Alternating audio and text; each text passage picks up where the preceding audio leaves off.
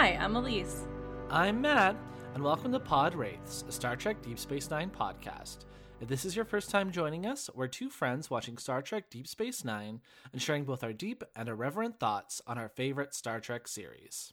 This week we're talking about Season 3, Episode 22, Explorers.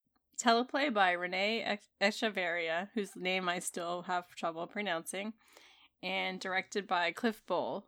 This episode aired on May 8th, 1995.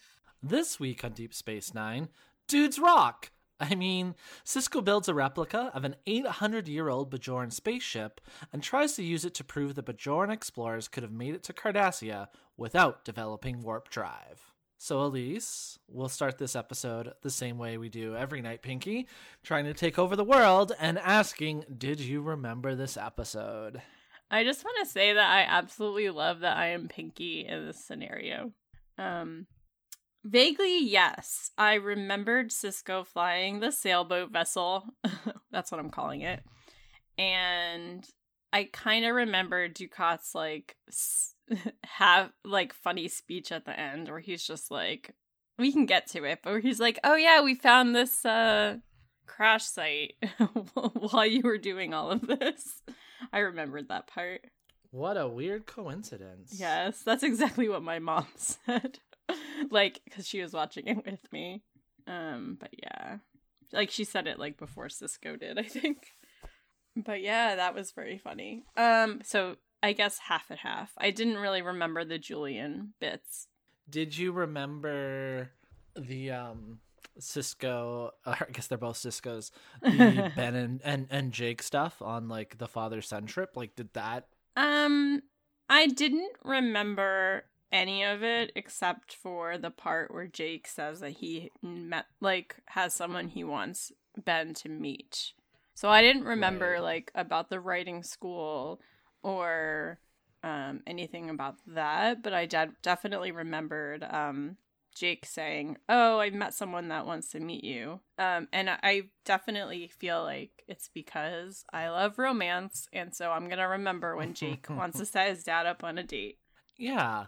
I think too, I mean, we may or may not get more into it later, but the first time I saw this episode, either in 95 or shortly after, obviously I can't recall explicitly, I thought the Pennington School was real.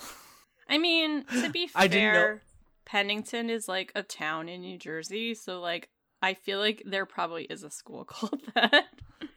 Fair enough. But I was like, oh yeah, this is probably some prestigious writing academy that I never heard of, and I didn't realize it was the Daystrom Institute, where it's fake and made up. And I went on thinking that a lot longer than I'd like to admit, and it wasn't until there's a series of books that occur during the original series era, the Star Trek Vanguard series, and there's a journalist character in that with the last name Pennington, and it's supposed to be in the beta canon in that book Trek Lit universe. He's the one who the school's named after, and I'm like, wait, it's not real? So, So there is a Pennington School in New Jersey. I was right. Well, they got the new part right, but it's Jersey, not Zealand. Yeah, it's it's in Pennington, New Jersey, and it's just a prep school. It's a college. Maybe that could be an honorable mention for most Star Trek thing. Whenever Star Trek is creating something on Earth, they put it in New Zealand, because in Voyager, the penal colony where Janeway goes to convince Tom Paris to join the mission is, I think, in New Zealand as well. So. Just so everyone is aware, the Pennington School is about 30 minutes from my house. That's the only reason it sounded familiar, because that well, don't dox yourself. Town. No, I could say I live near, it's fine. I mean, no one's listening to this anyway, so I'm not too worried about it. Or all the people that are listening to it are all our friends, anyway, who probably have my address. I don't think it's embarrassing to, have thought it was real, though. I mean, I just thought it was a fun anecdote, For sure. But Ben gets a goatee in this episode, which is a look that he pretty much has for the rest of the show. Although his hair is not the same for the rest of the show, so that's like another change that comes. But it's kind of I didn't realize that was going to happen in this episode.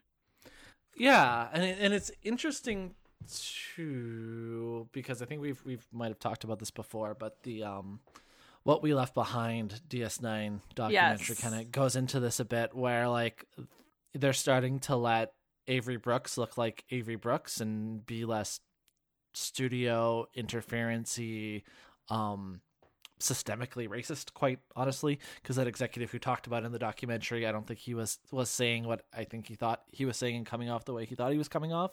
But yeah, they're letting Avery Brooks look like Avery Brooks, like more even like his look from A Man Called Hawk or like Spencer for Hire, like earlier, like the goatee and the different hairstyle that's coming and things like that. And it's like, yeah, he's not clean shaven for the rest of the series, and I think that works for him. Yes, agree.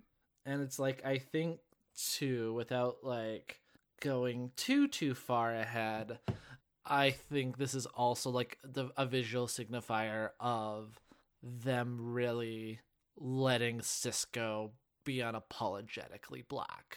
Because I don't know if they've really acknowledged that at this point. And again, like you can do the like, well, it's the future and we've somehow made racism disappear. Like you can talk around it if you want, but like I think as DS9 further carves out its own identity, and now Ira is show running it because Voyager started, and the studios are like focused on Voyager because it's a ship and being the flagship show and things like that. DS9 can frankly get even more interesting than it has been, because it comes further and further unbeholden to kind of the whole like next generation modalities. I don't know what modalities means. Like it's like less beholden to like the TNG like mold, right? Whereas like Voyager's basically doing like TNG type stories. No, I get what you're saying. I just thought it was easier than just Googling it like quietly to just admit that I wasn't sure. Now I'm worried I used it incorrectly. This is great podcasting. Oh no, I didn't. The second definition is a particular mode in which something exists or is experienced or expressed. Yeah. Look at me using I think I just $10 words. It's just there's a lot of words I just don't know. That's all. That was a me thing. I do feel like that is one of the... I think it's interesting that you comment on that, because I don't mean what I'm about to say is not about race, but I do think that the B plot with Julian actually talks a lot about how this series is different than the other series, and this is something that I just came to me. The fact, and not to get too ahead, but like Julian's classmate that was on this other vessel, the vessel everyone wanted to work for, like it turns out that life was kind of boring for her. So it's interesting that like because Julian gets to be in the same area all the time, he can do more like long studies and actually see things progress. And so it, from that perspective, it also separates the series from the other series that were doing exploration. Yeah, no, that's fair. And I think the like, yeah, no, that's fair. I don't think I have anything else more to say on that. I found Elise, did you have any? Oh, go ahead. You can still ask me. Was there anything else you wanted to bring up in initial thoughts before we kind of dive into the B plot of the episode? Of course. Yes. While I don't think this episode moved a lot of plot around, it was a lot of fun and did not feel... I hate when people are like, oh, that's just filler. That's a filler episode. I think it's okay to just sit with our characters for a bit. It doesn't always have to change things, but like we can get to know them more in an episode, and I think that's what part of the episode, that's what this episode does for me. It's fun, and I love when we get to see Ben and Jake have father-son time, and we actually see them having like real conversations about their lives and what they want to do, especially Jake. We know that, I don't remember like how, if we knew that he has been writing that much, but not to spoil it, but to me, Jake's a writer, so this is really a big deal from that perspective, where he explains to his father how into it he is and such, and I just think that that's really nice. And Julian is always interesting to visit with, and I really like that we get to see some of his anxieties in this episode, because I feel like they're very relatable. So while this episode may not have like changed the world of Deep Space Nine, I do think it rounded out the characters a little bit. Yeah, and I think that this is the type of episode that I kind of miss in a lot of the like contemporary like live action shows, who tend to have, whether it's like Discovery or Picard, Strange New Worlds less so, because it's following more of that kind of TNG or TOS mode a little bit with the kind of episodic nature. Right. But like Discovery and Picard have these big kind of grandiose epic stories, and again they're doing like 10 episode seasons as opposed to like 24 or 26, so they're trying to tell their story as efficiently as possible, but like we don't really get to sit with the characters in the same way, and that's something that I enjoy doing. So yes, agree. So I would say that this episode kind of has an A plot and a B plot, and they're not really related to each other at all. Which I think, or it could be, I'm joking here, but there could be a tiny little, there would have been kind of funny if like we had like a little C plot of like Quark and Morn's, bet stakes for Julian. So the B plot is basically just Julian's anxiety about his classmate coming to Deep Space Nine, and how everyone on board basically knows about this rivalry that he has in his head, I will say. And I just think it's like, it just felt so relatable to me, because this would be something that like I would build up in my brain, and then the other person would be like, oh, I didn't even know you. Like, that was very funny to me. Yeah, it was a very, I don't even think of you at all. Or like, yeah. Yes. Somehow I didn't. Right? Somehow I didn't come up with that meme joke, and I'm a little disappointed in myself. So when Bashir graduated the medical academy, he was the salutatorian, and this woman who I feel really bad I did not catch her name in the episode, but she was the valedictorian of Bashir's class, and she got a job on the Lexington, which was apparently the job everyone in his class wanted. Except for him. He wanted to be on Deep Space Nine, which I think is very obvious even since his first episode. I felt like that really tracked with everything we know about Julian. He wanted to study frontier medicine. Elizabeth Lentz. Thank you. Before she arrives, though, we meet someone named Lita that is in Quarks, who is very adorable and is like faking sick to meet Julian is my interpretation of this. Yeah. The fake cough was amazing. And Julian was so like smooth with it. He was like, oh, I feel a cough coming on as well. I thought that was really funny. And so Dax comes by to like tell him about to say hi, and I guess to tell him that the Lexington is coming. And I really enjoyed that little bit where Julian basically like it's like, oh, I have this report for you to look at, and it literally is just a pad that says "Go away." Go away. Yeah. I'm really glad that Dax did not give Julian away and was just like, all right, I'm gonna go look at this now. It was very cute. But then as she's leaving, she's like, oh, by the way, the Lexington's coming. Yeah. And then, like, yeah. And then Julian's like, what? Wait, what? And like, I think the interesting thing for me too that I think kind of like rings true is that this rivalry that Julian has with Elizabeth, it's totally in his own head, right? Yeah. Like, yeah. But It's that like just, it just feels really true though, because I've had, like, think about when you say even as something as small as like, oh, I said something really embarrassing. For the most part, no one's remembering that except for you. Like it's more of a memory for the person who was struggling with it, and so clearly he was having this huge struggle with the fact that he got that one question wrong on the final exam, which is something that keeps coming up. This is the second time that they've mentioned it on the show. So it's clearly an anxiety that he has. So it makes sense that only he would be the one remembering this. And he's so nervous. He's like rearranging the sick bay because he doesn't want her to like judge how he has the sick bay even. Yeah.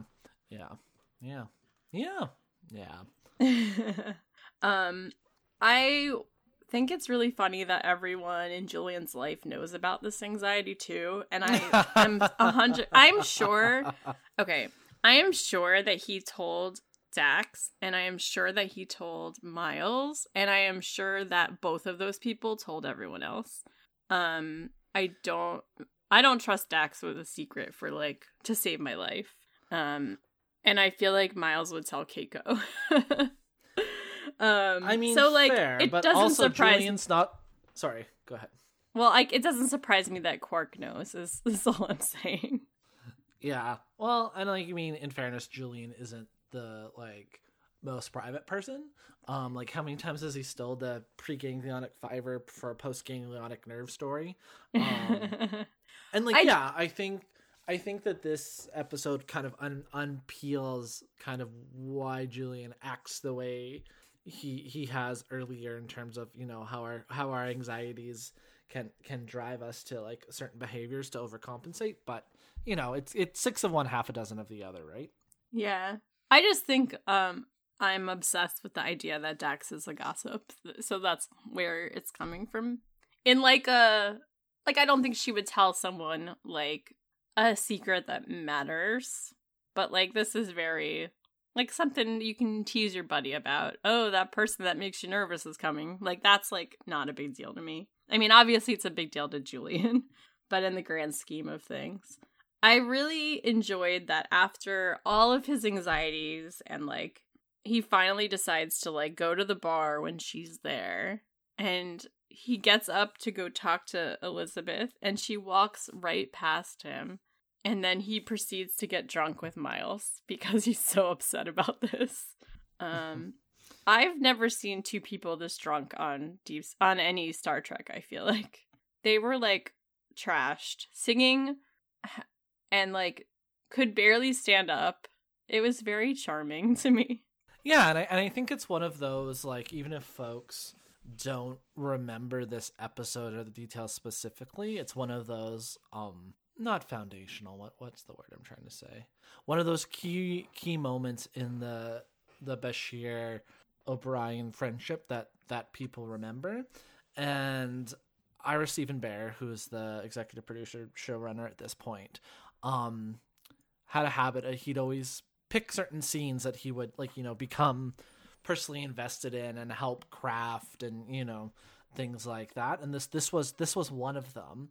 And partially why he liked it and wanted to be a part of crafting it so much is because it was very not Next Generation in tone, even to the point where Cole Meany commented later that, quote, "We were a bit concerned about it. It was the first time this sort of scene was ever done in Starfleet or a Federation situation.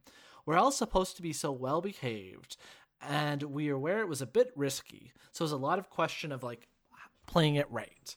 And like Ira talks about TNG doing a lot of good things, but sometimes being maybe a little bit too self-serious. And, you know, we have drunk Starfleet officers singing English bar songs, Jerusalem. So like it really works for me, and it's just interesting to go back to that point in time when it seemed kind of radical for the franchise and things like that. I was just gonna say it also really worked for me. Part of it is from, I mean, the fact that O'Brien and Bashir are from regions of the Earth that are similar or near each other. I'm not trying to like say that Ireland and England are the same thing or anything, but it makes sense to me that those characters would like have the same bar songs in some respects also. So like they have I'm trying not to like offend anyone here. Like they have probably a similar culture, not the same culture, as opposed to two people from different countries or different planets. Like that are far away from each other.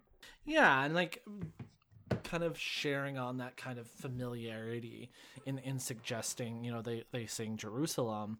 It was because originally the show was considering doing either Rocket Man or Louie Louie, and they're like, well, those are probably too expensive for this one scene to get the rights. So you're exactly right. Colm and Sadig were like, well, this is a song you would hear in a pub in England, so let's go for that. I will say that if they sang Rocket Man, I probably would not have forgotten this episode like otherwise. That is something that would have stuck with me for sure. It is really fun how they're so drunk that Julian's like, we should go sing this in the bar for everyone. And then Miles is trying to like guess why this woman ignored Julian, and he was like, I think she's in love with you. Like they don't even know each other.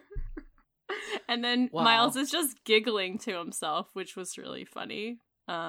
Because he knows, I think what he said was ridiculous. But this brings me to some serious conversation that they had, even though they were both drunk. And Miles says to Julian that people either love or hate him, which I think is something that's probably true about Julian.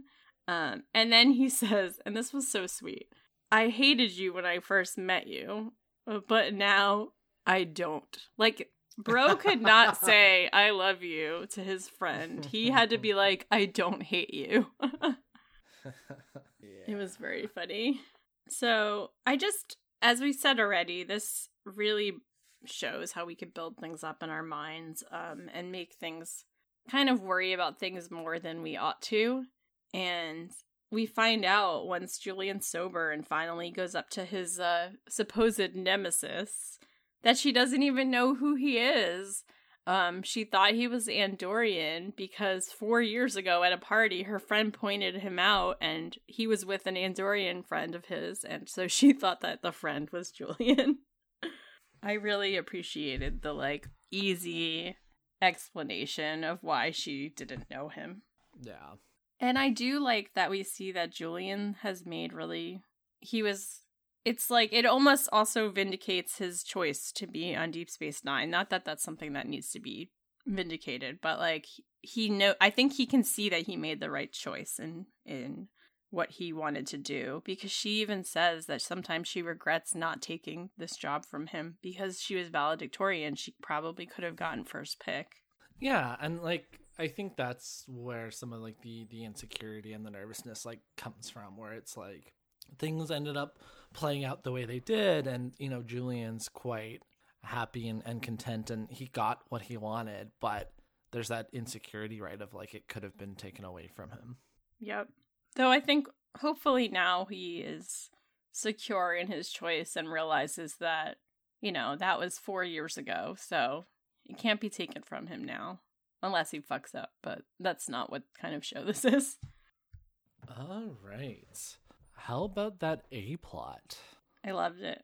I want to know how long it took Ben to make this. I'm going to infer it was a couple weeks, because when the episode opens and we have that scene with Julian about the Lexington coming and lead and everything else, we find out that the Lexington's docking in a couple weeks. And we have that montage. We're gonna need a montage of Cisco building the ship, and then the other stuff happening like concurrently. So I think 3-4 weeks or whatever it was. I think I missed the line at the beginning, so that probably explains that.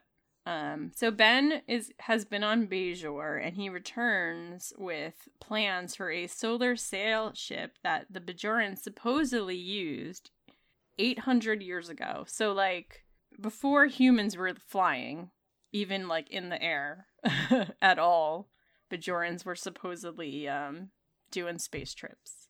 And Ben is super interested in history and really just wants to prove that this is something that actually happened, because supposedly it had gone all the way to Cardassia, which the Cardassians are trying to say is not true. Even Miles and Jadzia find it unlikely that it's That's true. true. That's true. And then, of course, Kira is, like, defensive, but, like, in a fun way. Like, she's not getting too upset about it or anything, which I think is kind of out of character for her. But she's like, of course, you sound like a Cardassian. And then Miles accuses her of sounding like a Romulan, because he's like, the Romulans want to just pretend that they invented everything. I like the idea of someone building something that is supposed to be old and seeing if it could work. Like, just that alone is enough plot for me. It's really cute. He wants Jake to come with him, but Jake's lady friend is coming back to Deep Space Nine, and I think I love that Jake, like, thought about it and was like, you know what? I'll go with my dad. And I don't think I realized this at the time, but it's, like, the perfect time for him to talk to his dad about his writing and stuff like that. Yeah, and even, like, Jake recognizing how important it was to Ben for him to go, and how that would be a perfect opportunity to have that conversation with his dad about his acceptance into, like, the Pennington School and share his Maquis novella. I also thought that was a fun joke, that fun bit there. Oh yeah, I liked that too. I thought Jake has a really funny sense of humor. It's a marker or a milepost in terms of, here we are, almost done season 3, that Jake is growing up, and it's a symbol of his, like, increased, like, emotional maturity, right, as he ages and things like that. And I think one of the smartest decisions that Deep Space Nine made was not making Jake Wesley Crusher 2.0. And, you know, we don't know, you know, where Jake's future is going in terms of whether he will or won't eventually go to Pennington and things like that. But, like, him having a passion other than just becoming another Starfleet officer is, I think, another one of the ways that DS9 kind of sets itself apart, right? Because and spoilers for the back half of Star Trek Voyager, their teen character wants to join Starfleet, right? Icheb. So yeah, I think that Jake's interests are more interesting to me than those other Star Trek children. One thing that I really enjoyed with Ben making this ship is that he wanted to use the same tools that the Bajorans used. You know, Miles is like, why don't you use a laser cutter or whatever? And he's like, no, I don't really want to. I want to do it the same exact way. And even Jadzia comments that he did an exact replica on parts that have nothing to do with whether it's, like, worthy of space travel. And I think that is just really charming, and I love Ben. It's kind of funny to me that they have Miles being, you know, kind of a negative Nancy about, you know, Sisko doing this ship. He's like, oh, you could just do a computer model or blah, blah, blah, blah. Because in the original story idea from Hilary J. Bader, the story featured Miles, not Ben and Jake, building this old ship and you know, testing to see if it was space worthy and everything else. And then it was in discussions with the producers in, like, the writer's room on the story pitch that they would make it the father and son episode. And then Renee Echevarria, who's the credited screenwriter on Bader's story idea, he's the one who integrated and suggested the solar sails, right? Instead of just another old spaceship with primitive engines. And then Ron Moore, as they were crafting the story in the writer's room, suggested the tie-in to, you know, the Bajoran history and everything else. So I think it's a really good tangible example of how a writer's room works, right? And how they break stories, take a pitch from an outside writer, then the writer's room crafts it, builds on the ideas, etc., etc. So even though Renee is the only credited screenwriter of the episode, it's definitely like a group process in a television series writer's room. So you're saying that I was going to go on like a joke tangent about auteur theory, which I'm not going to do. You can just fill in the blanks. It's a Teamwork team project. makes the dream work. Yes, exactly. So before we get into a little bit more about Jake's concerns in leaving his dad alone, I want to comment that I do not understand how a zero gravity toilet would work. I just feel like that is not something I ever want to have to think about in my life. Yeah, I'm trying to remember what it looks like on like the ISS or like the space shuttle or whatever, but it's been a moment since I was like a super NASA head. But hey, those exist in real life too. So if you wanna find out, Elise or dear listeners, that information is out there. The funny thing is, when I was a kid, the idea of being an astronaut was like the coolest thing that you could possibly want to do when you grow up. Like that was the thing. And I was always very interested in that. But then I remembered that I'm claustrophobic and that I would be, which is kind of funny since I went on a cruise this year. It was free, people. I did not buy a cruise. I won it. And yeah, claustrophobia is going to keep me from ever needing a zero gravity toilet. And maybe that's not a bad thing. So while Jake's debating on going away for this writing program that he's been accepted to, he at first says that he doesn't want to leave his dad alone because he'll have no one. And at first I'm like, that's silly because I get it, but also like, it's not our responsibility to like make sure that our parents that are fully able to take care of themselves are not alone. Like, I do think that if Ben needed extra help, then that is a valid concern, but, you know, Ben's pretty capable. So I do realize that halfway through I was like, okay, he's really just saying this to prompt him with the I've met someone that wants to meet you thing. There's nothing wrong with obviously like staying to help your parents, but I do think that people need to live their lives, especially if, you know, if your parents are able to take care of themselves, then, you know, Jake's too young to be worrying about that. Eventually I think he just admits that he's going to wait because he needs more life experience, which is something that Sisko drills into his head, but I don't know. I feel like I have mixed feelings about that. I don't know that it matters right now, though. One thing that I liked, though, with Jake being on the ship is that Ben was getting frustrated, I guess, as things started to go wrong with, you know, things were hitting the sails or whatever. I didn't really pay attention that much to the technobabble of what was happening, but I appreciated Jake's attitude in the, like, let's see what we can do to fix this, rather than to, like, let his dad go down the, oh, I guess we have to call them for help, like, let's turn around. And I just felt like Jake really wanted his dad's plan to succeed, and that made me feel really good. Yeah, for sure. For sure. I want to know when Ben's going to go on a date with this freighter captain, though. I need to know. Well, the nice thing is as we've discussed before, TNG is becoming more and more serialized with those threads carrying over. So it's entirely possible we may at some point meet this freighter captain. You mean DS9? What did I say? You said TNG. Oops, mea culpa. I of course meant DS9. I really enjoyed how this episode ended, where Dukat, like, I'm getting a little bit of ahead of myself. So the ship gets kind of lost and they don't know where they are and they can't get in touch with the station, which is very alarming. But then a bunch of Cardassian ships show up and they think something bad is happening. And Dukat was basically just like, congratulations, you made it to the Cardassia system. And so whatever was going on with the technobabble earlier made them skip the part of the travel that would have been the worst.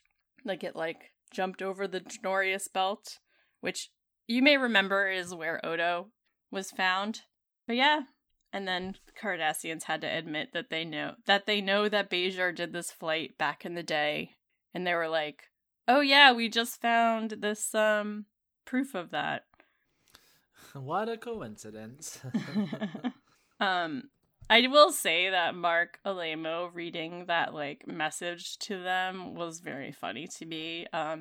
He is really good at the like, no wait, stop, it's bad. Like he's really good at the like pretending something is really happening when it's not. Like he obviously, they've known the whole time. I don't know. I don't know what that's called, but like his line reading of that is very funny to me. Was there anything else you wanted to speak to on the A plot? I don't think so. Anything from you? Nope. Let's move on. All right. Well, now it's time for the Altair Water Thirst Quencher. Altair Water first being mentioned by Dr. McCoy in Star Trek 3. So, Elise, I will start the segment as I always do. Who are you thirsting for this week? I want to know more about Lita. She's hot. And not to like spoil it, because I do want to, we already said she comes back. If I didn't know that this was the first time that they met, I would have been like, are they doing like a prearranged like role play? Like that scene in Mad Men where Don like pretends to like pick up Betty in Italy. And I think season 3. It just felt like prearranged, even though it completely was not. And that it was hot. I loved it. What about you? Before we get into that, I did just want to talk about Chase Masterson a little bit, who plays Lita. She originally auditioned to play Marta, Jake's girlfriend from the earlier episode of the season, The Abandoned, which was directed by Avery Brooks, but when he saw her, he decided that she was too old to be the girlfriend of a 16-year-old, which, fair. Yeah, I think that was a good call, honestly. Yeah. And yeah, when Masterson returned to play Lita this week, it was originally intended to be a one-episode character, but as we have mentioned and alluded to before, we do see her again. So excited for that. In terms of who I'm thirsting for this week, I did like Jadzia being a little bit of a brat, a little bit of a scamp after Julian gives her the go away. Right. The go away a pad there. She's like, okay, I'll go. Oh, by the way, just drops the bomb that the Lexington's coming, and then walks away, and then Julian runs after her. It's cute. And yeah, I also like Julian playing along with Lita. It was fun. I feel like I misspoke earlier. I had read your notes about Chase Masterson coming back and like said, "Oh yeah, we already said that she comes back," but we hadn't said it before you read it. I just had read it before I said it. If that makes any sense. Sorry. I don't know why that had to like rhyme a little bit, but whatever. Elise, what is your candidate for most Star Trek thing? My mom called me extremely cynical for saying this, but like, I do think that the episode would have been way more expensive to film if Ben had not said, "Oh yeah, I installed that that gravity thing because weightlessness makes me not queasy," or whatever he says. And I'm like, okay, I get it. It would have been really expensive to like film them like floating around in there. So just adding something in to like make it easier to film. Yeah, not only like cost, like we're making TV here, so it's time, right? Like you only have for sure so many budgeted days, and if you wanted to do like a whole like weightlessness rig for, you know, a solid part of the episode, like that's gonna take more time and be more expensive, and time is money. And so like, yeah, I don't know if it's cynical. I respectfully disagree, Marcy.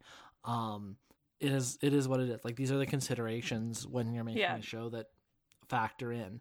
And I was gonna say, it's not like they haven't done something like that before. They had the episode that Lazi and Tessa were both on, were the woman that needed extra. Melora, thank you. Yeah, from the low gravity planet. Yeah, I almost said Lenora, but I like knew that wasn't right. But yeah, so it's like they've done that sort of thing before, so they don't shy away from it when it's necessary.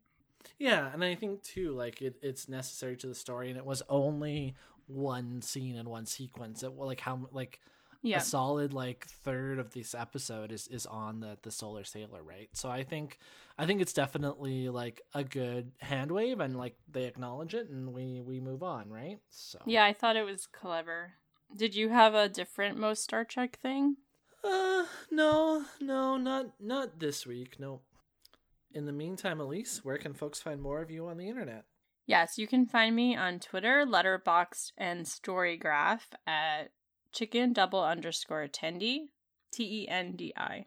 Yeah, you can find me on Letterboxd as well at @Mattihugh, MATTHUGH. You can catch us together on Twitter and Instagram at PodRace. And you can also email us at podrace@gmail.com. Please remember to rate and review us on the podcatching system of your choice. Thank you again to our editor, Melissa, and DJ Empirical for our Interstellar theme song. And until next week, computer and program. Bye!